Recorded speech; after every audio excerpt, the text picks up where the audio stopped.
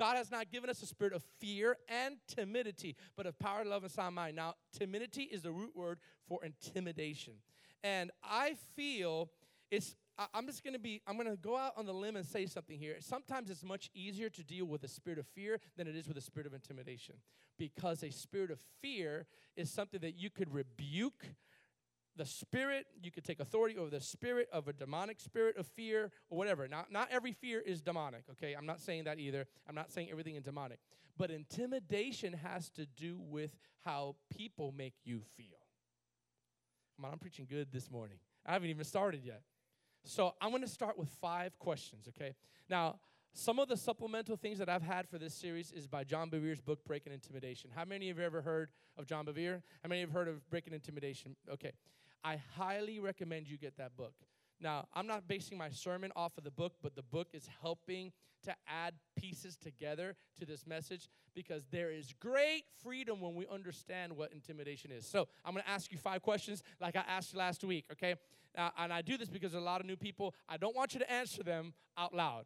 I just want you to think about these 5 questions, and if you answered yes to any of them, you probably have been going through some sort of intimidation, or you've been a victim of a spirit of intimidation. Okay, number 1, do you find yourself at times wanting to say no to someone or a particular situation and wind up saying yes most of the time? Think. I'm going to say it again. Do you find yourself wanting to say no to a particular situation or to someone and wind up saying yes most of the time? Number 2, do you feel guilty when you say no? Think about this. Do you feel guilty when you say no? That's a real thing for many people, all right? Number 3, do you avoid confrontation? Now, when I say confrontation, it's not like, hey, buddy, I want to talk to you. No, it's meaningful conversation with another person in order for healing to take place, or restoration. Can I hear an amen? Now, here's a 3rd one. Do you avoid meeting with people or confronting people to resolve issues with certain individuals? It got quiet over here. Number 4, I'm starting with these 5 questions to begin my message like I did last week. Number 4, do you find yourself avoiding other people or places out of an unhealthy fear? Unhealthy fear. Now, there's not a healthy fear, but what this is trying to say is there's certain places that you sense real danger, and you got to get out of that place, or you got to get out of that situation. But if you're avoiding things because of an unhealthy fear, then maybe you have been operating in something that you don't know why you're operating in. And then lastly, do you find yourself feeling paralyzed, not feeling the strength or courage to do what you know to do when action is required? Think about what I just said. I'm going to help free you. Do you find yourself feeling paralyzed, not feeling the strength or courage to do what you know to do when action is required? If you answered yes to many of these, there's chances that you are dealing with the symptoms of intimidation.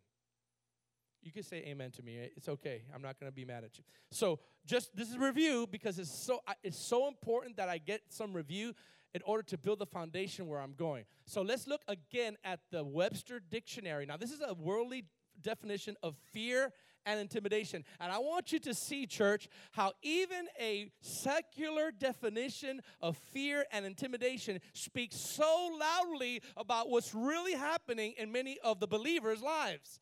Can I hear an amen? Now, look at the definition first of fear according to the Collegiate Webster Dictionary. It says an unpleasant and often strong emotion, this is not PG's definition, this is Webster, or feeling caused by the awareness of danger, to be alarmed because of danger, and to be afraid. Now, fear has a connotation of recognizing danger or present danger or danger that's about to happen and avoiding those places, right? But the goal, let me just say this. Fear can also, the source of fear can be non-living. It doesn't have to be alive. It could be a thing. It could be a place. It could be the dark, right?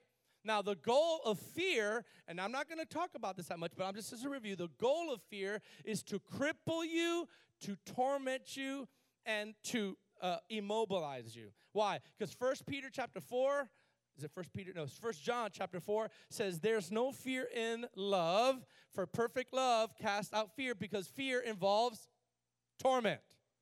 All right? So I think we know a lot about that, so I'm not going to harp on that, but I want you to see the definition of intimidation now. This really is powerful, okay? And I think it's quiet because you guys are really sinking this in, so that's good. Intimidation. Look at what intimidation, the Webster Collegiate definition of intimidation. This blew my mind. To make fearful in hopes to compel or deter someone from their original destination or purpose. In other words, you're going somewhere, you have a purpose, you have a destination, and intimidation hopes to make you fearful, to compel or deter you from your original purpose by the reality of threats or feeling threatened by a person.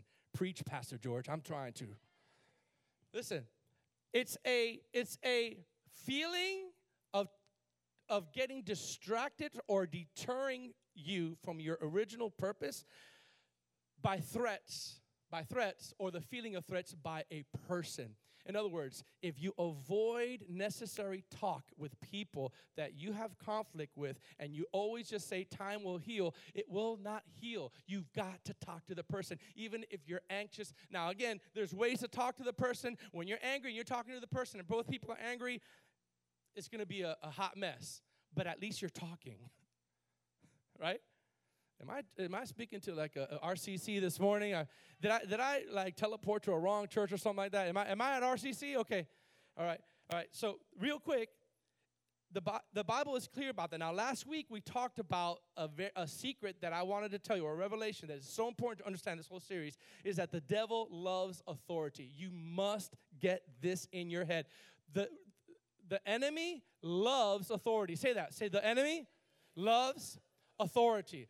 That's why when he went after Adam, he was after the authority that Adam had over the earth. That's why the second Adam had to come, Jesus, to reclaim the authority over the earth. 3 times in the book of John, Jesus himself called Satan the ruler of this world. The ruler. Now, why would Jesus say the ruler of this world has come? Because Jesus had not yet died on the cross at that time, and he had given authority, Adam had given authority to Satan through sin and transgression. And then Jesus, the Bible says, is the second Adam and came and restored that. I say that because we are seated in heavenly places. Christina was singing it. I talked last week that we are seated in heavenly what? Now, I broke that down last week because that does not mean physical places, because Paul was talking about that it's already happened. We are seated, we have been seated in heavenly places in Christ Jesus. Now time out. Has anyone physically sat in heavenly places yet? No. So that means Paul was talking about a spiritual principle. Now I understand the revelation that Paul said in Ephesians when he said, be not angry and sin not. Do not be angry and sin not. Watch this. Neither give place to the devil. You know what the enemy's after? Your spiritual place of authority. He said, give no place. Now think about it. Let's say you're saying, well, I don't know about that. Then what place is Paul talking about? Your living room? A physical place? Be angry and sin not, but don't give the devil your bedroom. He's not talking about a physical place. He's talking about the place in the spirit that you and I carry. Listen, I could prove that because when the devil himself came to Jesus, he said, I will give you all these kingdoms, watch this, and their authority if you just bow down and worship me. Jesus had all authority, so he stripped him from the devil. He conquered death, hell, and the grave, and he regained authority, so we could walk in authority. And I'm going to say something real bold. Just because you have God-given authority doesn't mean you walk in God-given authority. You have to understand that justification is what Jesus did on the cross for you. He made you holy. He made you righteous. He gave you authority. You didn't earn that. You got it. But there's a difference between justification of holiness and then you walking out that holiness with fear and trembling. So the Bible says, work out your own salvation with fear and trembling. So just because you have the keys of the kingdom doesn't mean you're using them. You better quote that on Facebook. Just because you have the keys of the kingdom doesn't mean you're using them. The devil, through intimidation, hear me please, through intimidation and fear, seeks to usurp your authority. Do you remember the story I gave last week? I have to say this in review because it's so key about John Bevere, the story he gave when he was preaching. For those of you who didn't hear, he was preaching at a conference years ago before this book came out. And while he was preaching, a prophetic word came out, and he turned and he said, there's sin on the platform in this conference. And then he started preaching again. The next day of this revival was a 21-day revival. He started preaching, and the Holy Spirit says, there's sin on the platform. So he said, there's sin on the platform in this church that he was a guest. That 14th day of the revival, he came into the pastor's office before he preached again, true story, and he heard an elder say, well, Pastor, Brother John, the people on the platform are very disappointed in you. They're upset with you because they said if there's sin on the platform, you could have said it. You could have said it privately and not blasted it out for everybody, and they really are not happy. Well, John did not know at that time, according to his testimony, that a spirit of intimidation was released through those words. He said he went out there, and the next day he preached like normal. He said no unction to preach. He said there was no anointing to preach. He was like preaching to a wall. He got out of there as fast as he could, started praying for a couple hours. This is a review. He went back the next night, and it was worse. And he said, I couldn't wait to get out of that revival. So he's praying to God. God, what's happening? He's feeling this heaviness. And in the third time that he's out there, he feels it again. And finally he says in his book, he said, everybody stop. Let's pray right now. And as they began to pray and speak in the Spirit, the Holy Spirit said, you allowed a spirit of intimidation to usurp the authority to preach the gospel through the words of those elders. He says, and has made your gift dormant. He goes, break their intimidation and preach what I told you to preach. He said from that time, he had the biggest altar call. He said the Lord gave him pretty much the scriptures of the book in just about 5 minutes because of that day. So I say all that to say this. You and I must be very well acquainted with the enemy's tactics. Not only the Lord's ways, but the enemy's tactics to be able to overcome. Not just fear, but intimidation. There's many of you who have not talked to your boss or talked to somebody for years because you fear how they're going to react. And guess what? No healing, no restoration will ever take place. Time doesn't heal everything. So I'm going to give you an example. This is not from the book. This is something that the Lord gave me. I'm going to give you about 4 or 5 progressive. You know what progressive means? That means they build on another. According to Nehemiah, I was blown away. When I was studying this, the Lord led me to the book of Nehemiah, and I found out 4 or 5 powerful, destructive, progressive realities of intimidation. How many want to hear that? How many want to see that? Okay. How many, by the raising of your hands, at one point or another, based on the definition that I gave of intimidation, have felt you've been intimidated before? Now, I want to say this. Intimidation doesn't mean bullying. It could be, but it doesn't mean that you were a victim of bullying. Some of you are like, oh, no, I never got bullied. That's not what I'm talking about. I'm not talking about if you were bullied or not. I'm talking if you secretly avoid confrontation, have a hard time saying no when it's okay to say no. Come on, say amen. If you have a hard time saying no all the time, there's a possibility that you've been under something that the enemy is so sly about, but is destructive. Now, I want you to look at Nehemiah. This is good stuff. Nehemiah chapter 6, verse 1 through 13. There's about 13 verses, but I want you to see this. I have never spoke on this verse, on these verses, but I want you to see in the NLT how this reads. Now, how many are a little bit familiar with the story of Nehemiah? Right? How many? Okay. All right. Because Nehemiah was charged by God to go and leave where he was at with the king at that time and rebuild the wall. It is interesting. Whenever you set your heart to rebuild anything from the work of the Lord, the enemy is going to go crazy on you. Whenever you seek to rebuild anything from the Lord, whether it's relationships or ministry, whatever, the devil will go crazy now. So at this time, Nehemiah spent years building the wall that was destroyed because of the Babylonian captivity. You follow me, all right? Now, we start with these people named Sanballat, Tobiah, Geshem, and Geshem. And you see that they say something, Nehemiah says something that gives us a clue, listen, this is powerful, about the effects of intimidation. And if you don't think intimidation is a big thing, then you are missing a secret of the kingdom that God wants you to see. All right? Now look at verse 1 all the way to 13. Let's read together. You don't have to read it out loud. It says, you can see it on the screen. Sanballat, Tobiah, Geshem, the Arab, and the rest of our enemies found out that I had finished rebuilding the wall and that no gaps remained, though we had not set up the doors and gates. Listen, follow me. Keep going up until verse 13. So Sanballat and Geshem sent a message asking me to meet them at one of the villages in the plain of Ono. But I realized they were plotting to harm me. Isn't it amazing when you start doing something from the Lord, the enemy starts plotting to harm you? Right? He had just almost finished the work, right? Look at verse 3. So I replied by sending this message. I am engaged in a great work, so I can't come. Why should I stop working and come meet with you? 4 times the enemy sent the same message, and each time I gave them the same reply. Look at this. The 5th time, Sanballat's servant came with an open letter in his hand. And this is what the enemy's letter said. So imagine getting a letter from the enemy. Think about this. Imagine getting a letter from the devil because he is frustrated that you're not listening to his threats. There's a rumor, the enemy said, among the surrounding nations, and Geshem tells me that it's true, that you and the Jews are planning to rebel, and that is why you're building the wall. This is what the enemy was saying. According to his reports, you plan to be their king. He also reports that you have appointed prophets in Jerusalem to proclaim about you. Look, there's a king in Judah. You can be very sure that this report will get back to the king. Stop right there. What? Do you see what's happening? You better make sure. You better change your ways, or I am going to tell the king. Threat.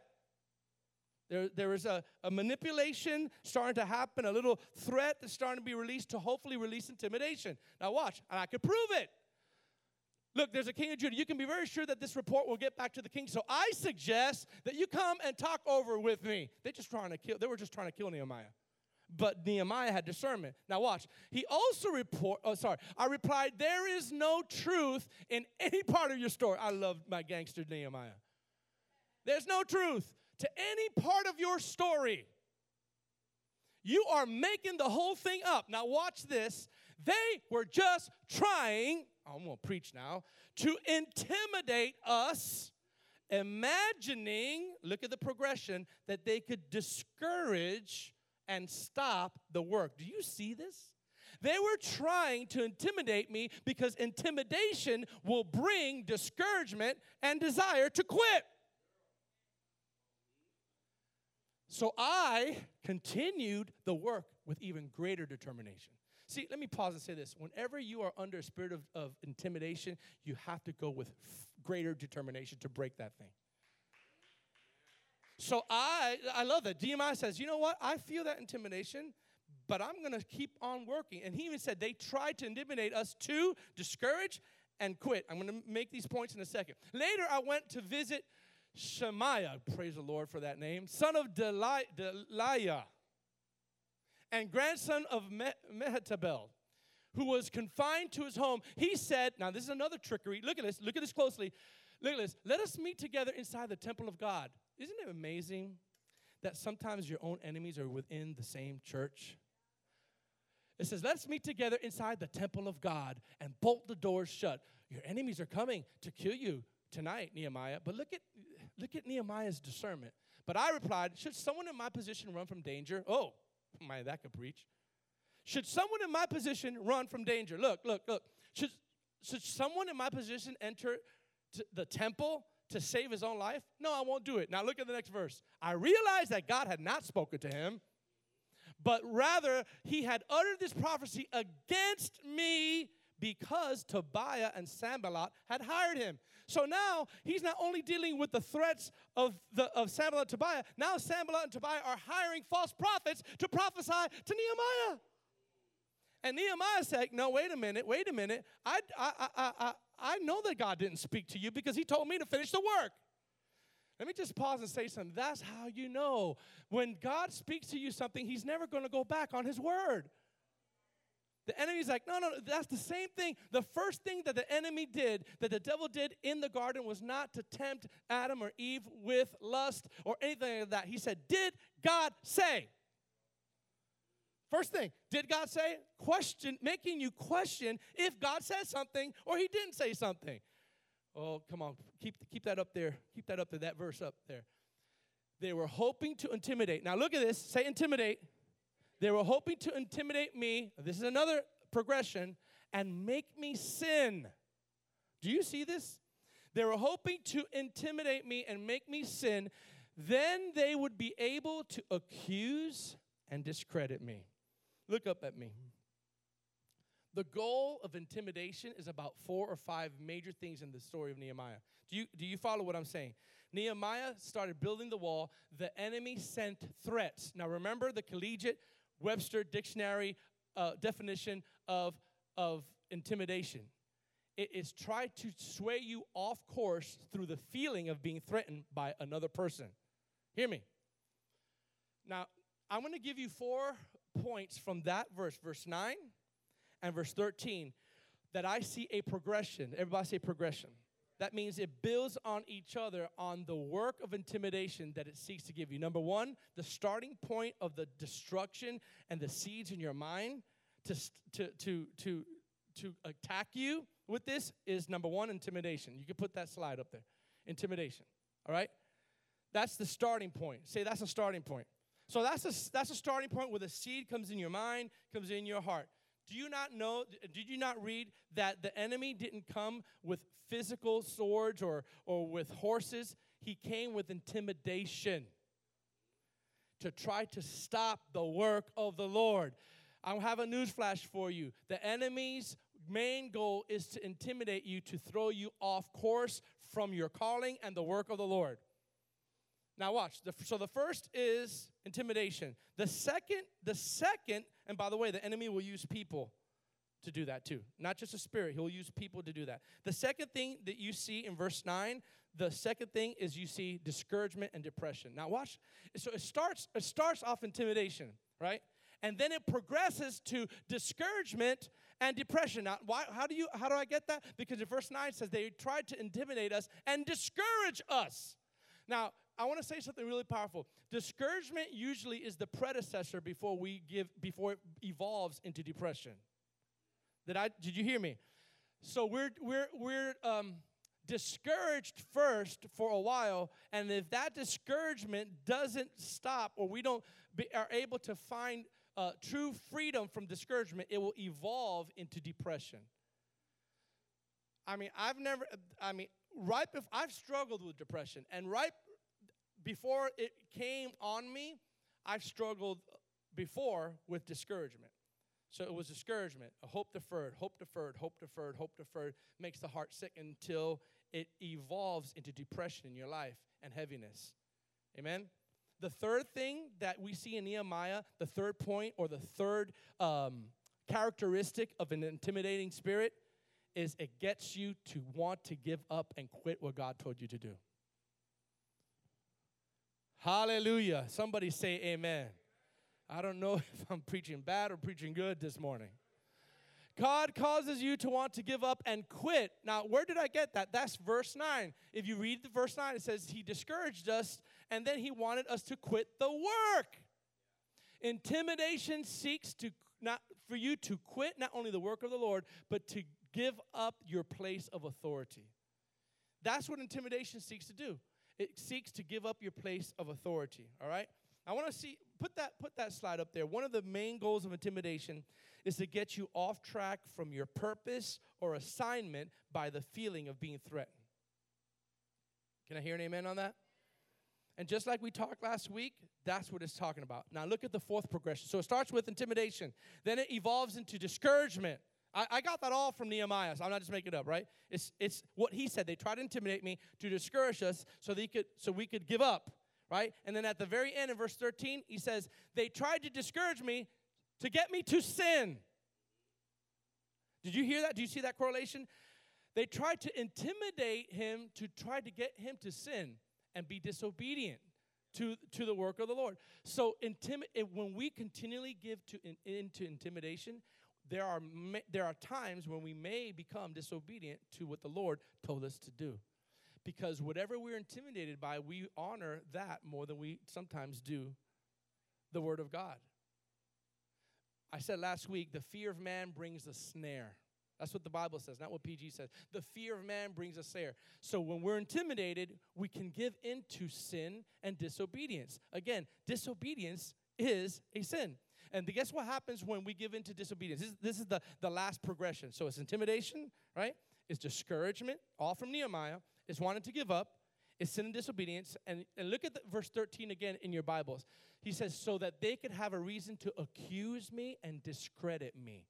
That talks about integrity, character, and your reputation. So what intimidation wants to do is get you to sin, in a sense, by being disobedient to what the Lord told you to do. And then the enemy, the accuser of the brethren, has an occasion to discredit you. You know what discredit means? It talks about your character. It talks about your reputation.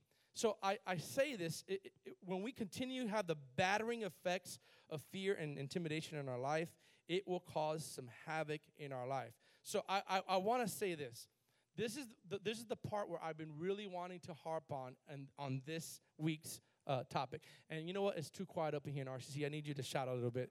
I need to, there you go. Yeah. I'm like, am I preaching to my people?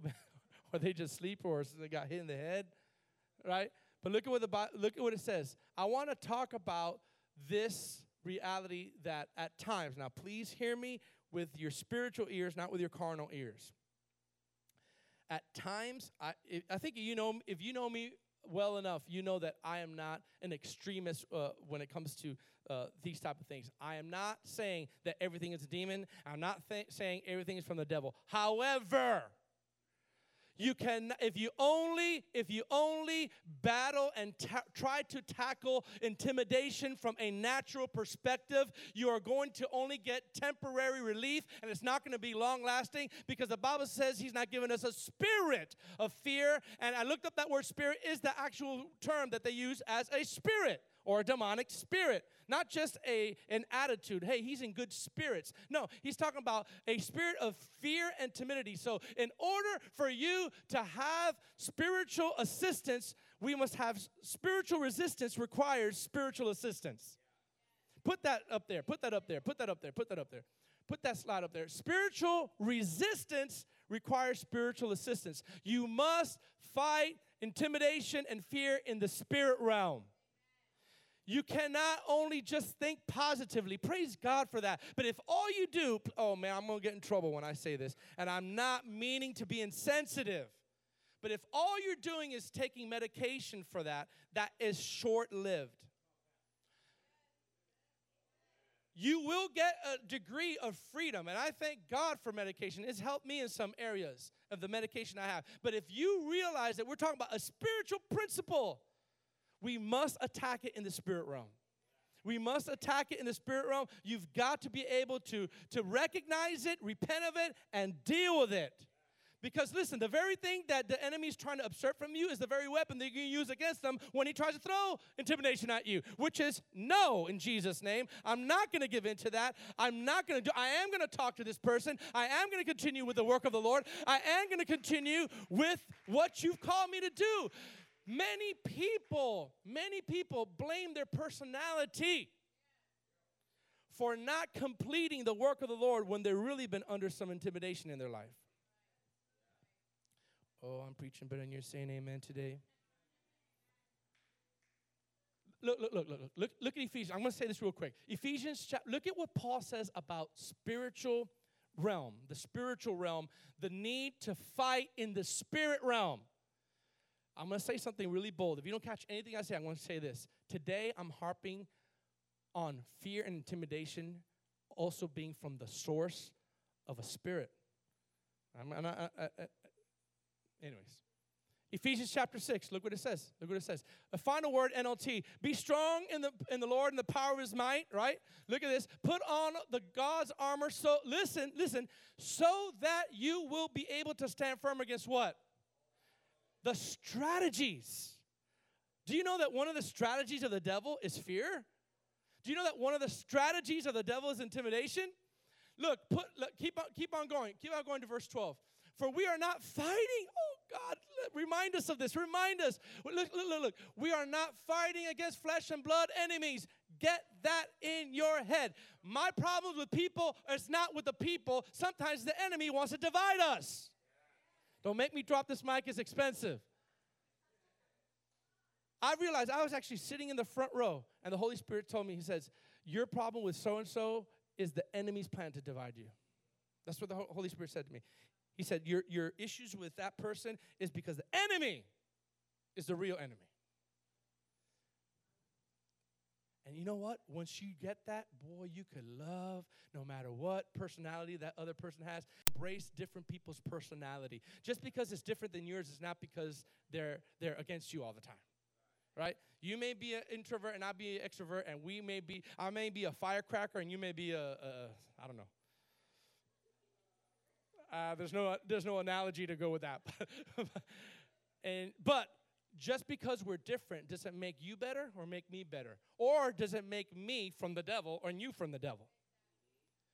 But you have to realize that sometimes the underlining thing that is stopping you and I from getting freedom is a spirit of fear. Let's just call it what it is. Or spirit. Because all in the name of spirituality, we name everything else other than the fact that it's from the enemy. If you're just dealing with the symptoms, you will never get totally free until you go to the source. And the source is from the enemy. You know what these people, like Smith Wigglesworth and A.A. Allen and all these people, these mighty generals in the past knew? They really felt that all disease was from the devil. And that's why Smith Wigglesworth would punch tumors. Because he was mad at the devil, not at them. He was mad at the enemy for causing that. That's why Acts chapter 10, verse 38 says, and God was with Jesus of Nazareth, who went around doing good, healing all who were oppressed by not by people, healing all who were oppressed by the devil. By the devil. All oppression comes, the root of it comes from the enemy. And we need to think about these things. Now, I understand there's a balance that sometimes we're heavy and sometimes we're oppressed about some things. And I'm not saying that you have a demon in your living room. But what I'm saying is we should not be okay with being oppressed. None of us in this room should be like, man, you know what? I'm going to be oppressed for a while. That's really cool. Now, look, Ephesians 6:10 says that. Now, what does Paul say in another scripture? Get that up there, Zach, or the team. 2 Corinthians 10. I'm going to go this real quick. Another spiritual thing, because I'm going to end with one story about Elijah that's going to deal with this that I've preached before, but you're going to see with new eyes how Elijah was indeed suffering from intimidation, and I could prove it. Okay? It's a spiritual thing. Say it's a spiritual thing. So watch. For though we walk in the flesh, we do not war according to the flesh. Thank you, Lord, that my problem is not really you. Sometimes it's me. Sometimes it's the other person. But the real enemy trying to divide us is the enemy, okay? Now, for the weapons of our warfare are not carnal, but mighty in God and pulling down of strongholds. Now, look what it says. I'm going to read this. You're going to see this in a new light. This is NLT, no, this is New King James. Casting down arguments and every high thing that exalts itself against the knowledge of God. Watch this, read it slow. Bringing every thought into captivity to the obedience of Christ. Watch, look at this. And being ready to punish all disobedience. How? When your obedience is fulfilled. Now, do you want to know how we give disobedience a pow-pow? A pow-pow, like the Spanish people say. Do you want to know how to punish disobedience? Through your obedience. I know that sounds really crazy, right? He says, you get ready to punish all disobedience through your obedience. That means sometimes when you know that God spoke to you and you're sensing a spirit of fear or intimidation trying to deter you, remember the definition, deter you, then that's when you crush and spank disobedience by saying, no, I'm going to stay the course. I'm going to stay the course. I'm not going to go to the left. I'm not going to go to the right. I'm not going to shut up because I'm afraid of that person. But I'm going to resolve it. Pursue peace with all people and holiness, without which no one will see the Lord. It's all over the Bible. It's all over the Bible. If you're afraid of confrontation, if you're afraid to say no, that's hard sometimes. But just because you say no, and maybe you know that that no may hurt that other person, if you continue to say no, both of you are not going to get the end result of what God intended for that relationship. But sometimes you have to say no. I'll preach to this side because I think this side is a good one. Sometimes you just got to say no. Now, you'd be surprised how many people suffer with not being able to say no. You think that that's just a no big deal. I told you last week that one of my spiritual sons years ago when we were at OHOP, we were in his car, and you could tell he was about to say something to me because he's like, and I'm like, okay, and he's just like kind of, literally, I thought he was going to say, man, I fell, sexual, all the big sins, right? And he goes, I never forget this. He says, PG, I got to ask you something. I go, yeah, what is it? He was like, how do you say no to people? I go, huh? He goes, how do you say no to people? I go, I just say no. He goes, it's not that easy for me. And then as a youth pastor, I wasn't as mature as I am now, and I was a little bit callous. I'm like, come on, this, you just got it. But I realized that there's many people that struggle with not being able to say no. Why? Because they don't know the root of why they can't say no. It's because somehow they value the other person's opinion greater than what maybe the Lord is trying to say, and they have just been usurped in their authority. And they're not able to walk freely with their boss. Let me tell you, if that doesn't get dealt with, it will. You may temporarily not be able to talk to that person, but it'll follow you in your marriage, it'll follow you in your friendships, it'll follow you in your boss, and everywhere you go, you are not be able to stand for truth because you keep running. I want to say this with love, okay? I'm smiling when I say this to you. A spirit of intimidation wants you to flee and run. I call them runners. They avoid talks. They avoid meetings. They avoid times where we need to hash things out or whatever. Or maybe it's not just a conflict. Maybe it's something that we need to do together to advance the kingdom of God. Nehemiah was doing things together with people to build the wall.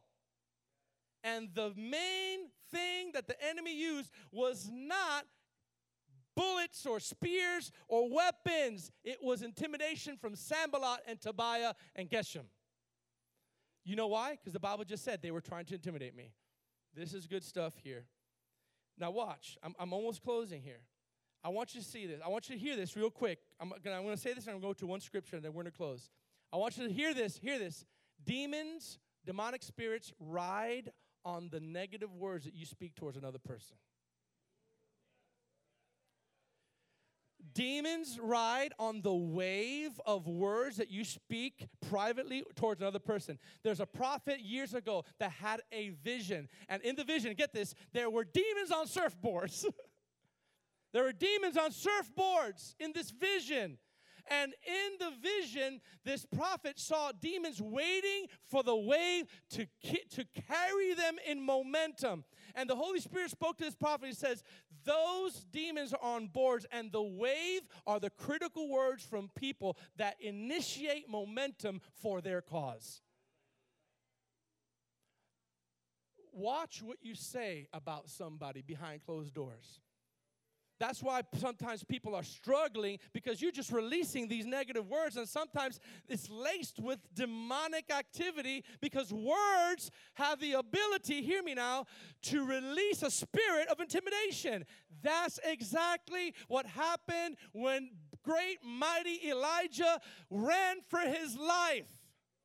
He just called down fire from heaven. I'm going to prove it. I know I've preached here before another angle that Elijah wanted to see revival, and maybe that's why he was discouraged. No doubt he was discouraged because after 3.5 years of famine, which, by the way, he had to live by himself. Could you imagine calling a famine? You're a prophet. You call a famine, and you have to live in that famine. You're saying, the Lord says, and you're probably going, oh, man, I'm going to be hungry for the next 3 years because of these idiots over here that don't turn to the Lord. There's not going to be any rain for 3.5 years. You say, well, Elijah was taken care of. Yeah, he had to walk by faith and get fed by ravens. He didn't know that until he was in the brook. He's like, okay, I don't know how I'm going to eat. Then all of a sudden, breakfast came from birds, right? Now watch. He came 3.5 years later. I'm going to give you the scripture in just a second. 3.5 years later, all right, he arises on the scene again. He's about to call rain for the first time in 3.5 years. He says, okay, the God who answers by fire is the real God. And not only am I going to say it, I'm going to prove it. Because, I could say God is a God of fire all I want in RCC. But if I say God's going to actually come down through this roof and have fire, you're going to be like, yeah, right. But he was so convinced. You know the story. But I'm summarizing it so when I tell you something, it's going to click. Right?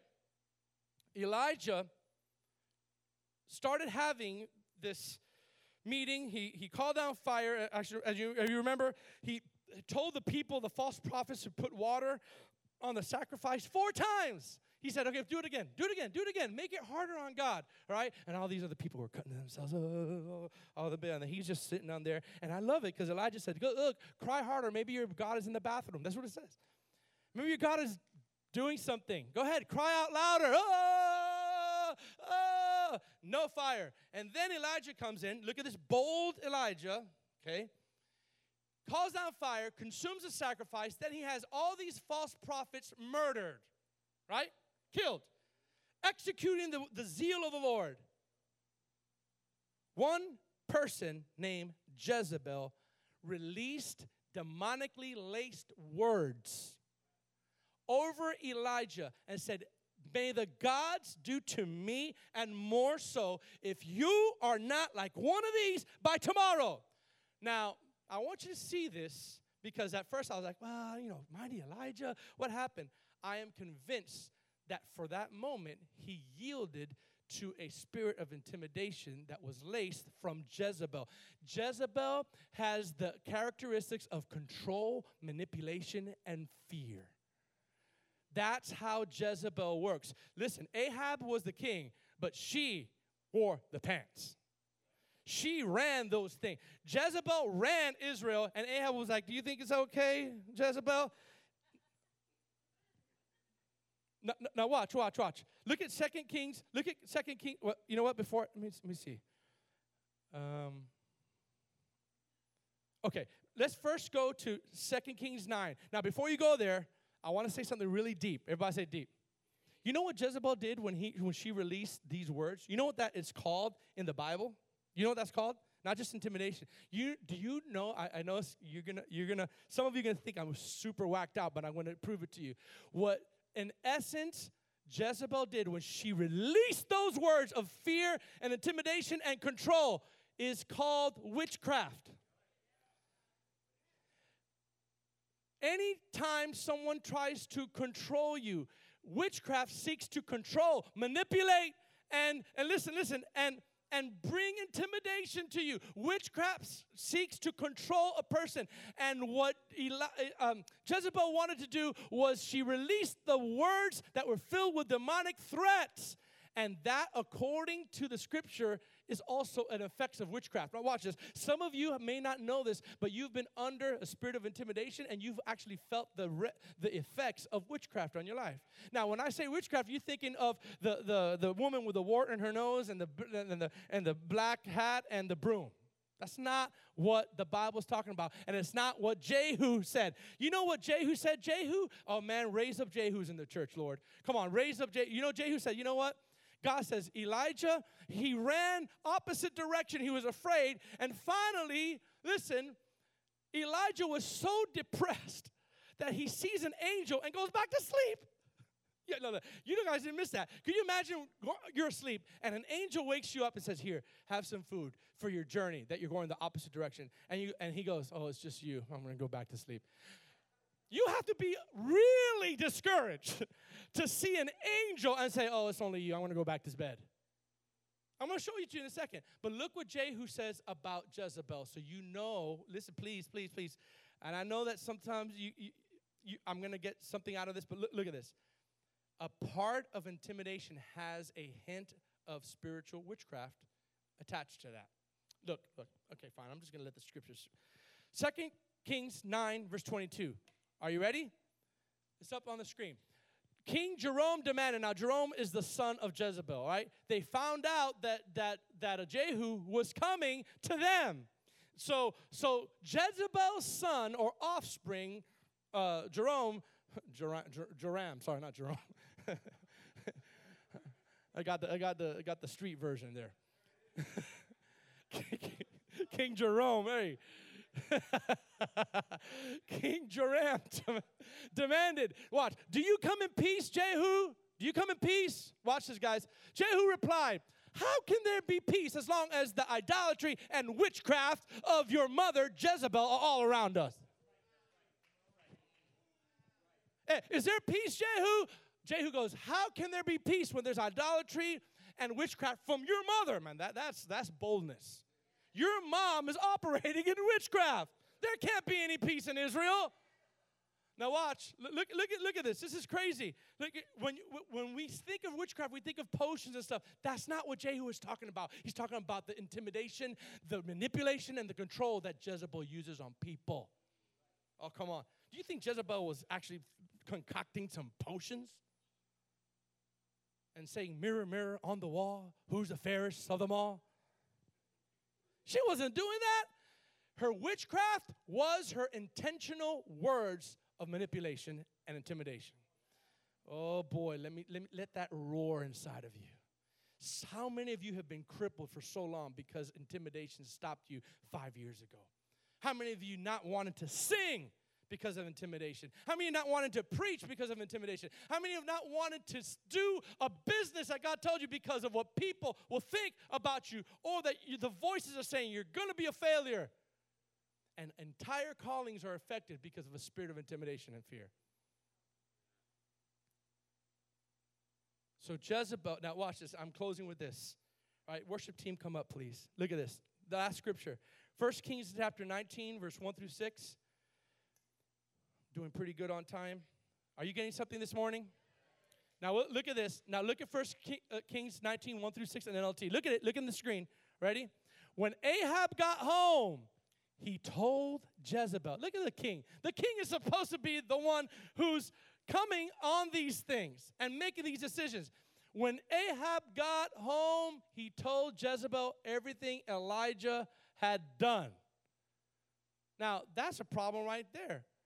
Ahab was already admitting that Jezebel was the king or the queen, but ruler of all Israel. Now watch. When Ahab got home, he told Jezebel everything Elijah had done, including the way he had killed all the prophets of Baal. I'm going to send this really quick. I want you to hear this and don't pretend that you are not paying attention, because this, what I'm about to say, is vital. If you ever hear again, well, Elijah really wasn't afraid.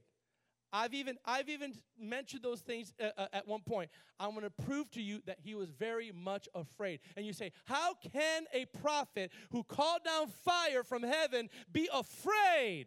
Because it's through the manipulating, witchcraft-laced words of threats that release in the spirit of intimidation that he decided to yield to. He had a choice. Now watch. I'm going to prove that he was afraid. Say afraid. All right, remember, just a day ago, not 5 months ago, a day ago, he just had the greatest ministry anyone could ever have. He had the greatest day of ministry. Me and Pastor John and Pastor Keith would not have such a day. One day of fire from heaven, killing the false prophets of Baal. I mean, announcing that water is coming back on the earth. That's a pretty good day of ministry. I mean, that's a pretty good day. The very same day, later that day, Jezebel sent this message to Elijah. Listen. May the God strike me and even kill me if by this time tomorrow I have not killed you just as you killed them. Are you ready for this? Look at the next verse. Elijah was afraid. It says it word for word in the scripture. You could try to twist it however. He really wasn't afraid. That afraid in the Hebrew means afraid. Elijah was afraid and fled for his life. he went to Beersheba, a town in Judah, and he left his servants there. Look at this. Then he went on alone to the wilderness, traveling all day. He sat down under a solitary broom tree. Look, this is the part where he sees an angel. He prayed that he might die. Listen. Ooh, this is good. Are you ready? A spirit of intimidation, if it doesn't get dealt with in your life, can lead to depression and suicidal thoughts. He wanted to die because of an intimidating word from the queen when he just released fire. Fire. He prayed he might die. I've had enough, Lord. Take my life, for I'm no better than the ancestors who have already died. Look at verse 5. Then he lay down and slept under a broom tree. You must be really depressed if you just see an angel and go back to sleep. Guys, have you ever seen an angel? Has an angel showed up to you and actually given you food? I mean, I'm going to be honest. If that happens to me, I'm like, oh my God. Ah. I'm not going to go back to sleep. He was so depressed because of intimidation that he saw an angel and went back to sleep. Oh, this is good preach right now. The church, through fear, has been asleep. Fear and intimidation has been your Delilah to rock you to bed.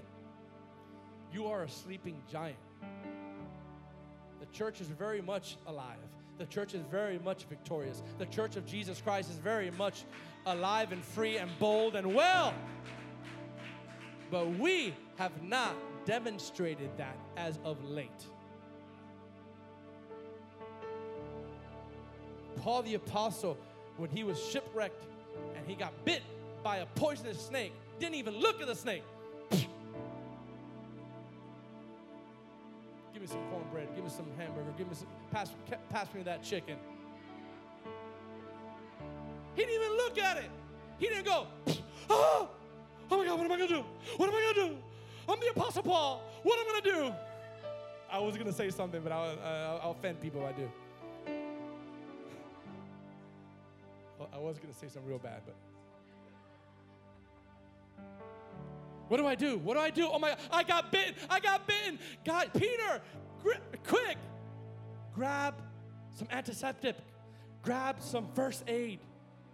Do something. I'm about to die. He got bit by a poisonous snake, and the Bible says that everyone looked to see if his hand would swell up. And then all of a sudden, his hand didn't swell up. They're like, he must be a god or something. No, he walked in authority.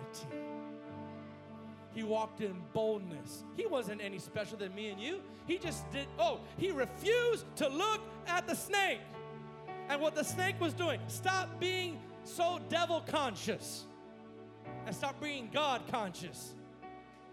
When you have a mission, you don't have time to start thinking of the devil this, devil that, devil this. You're on a mission, baby. I can almost imagine Paul saying, I don't got time for that. Ain't nobody got time for that. Ain't nobody got time for that. It's just a snake.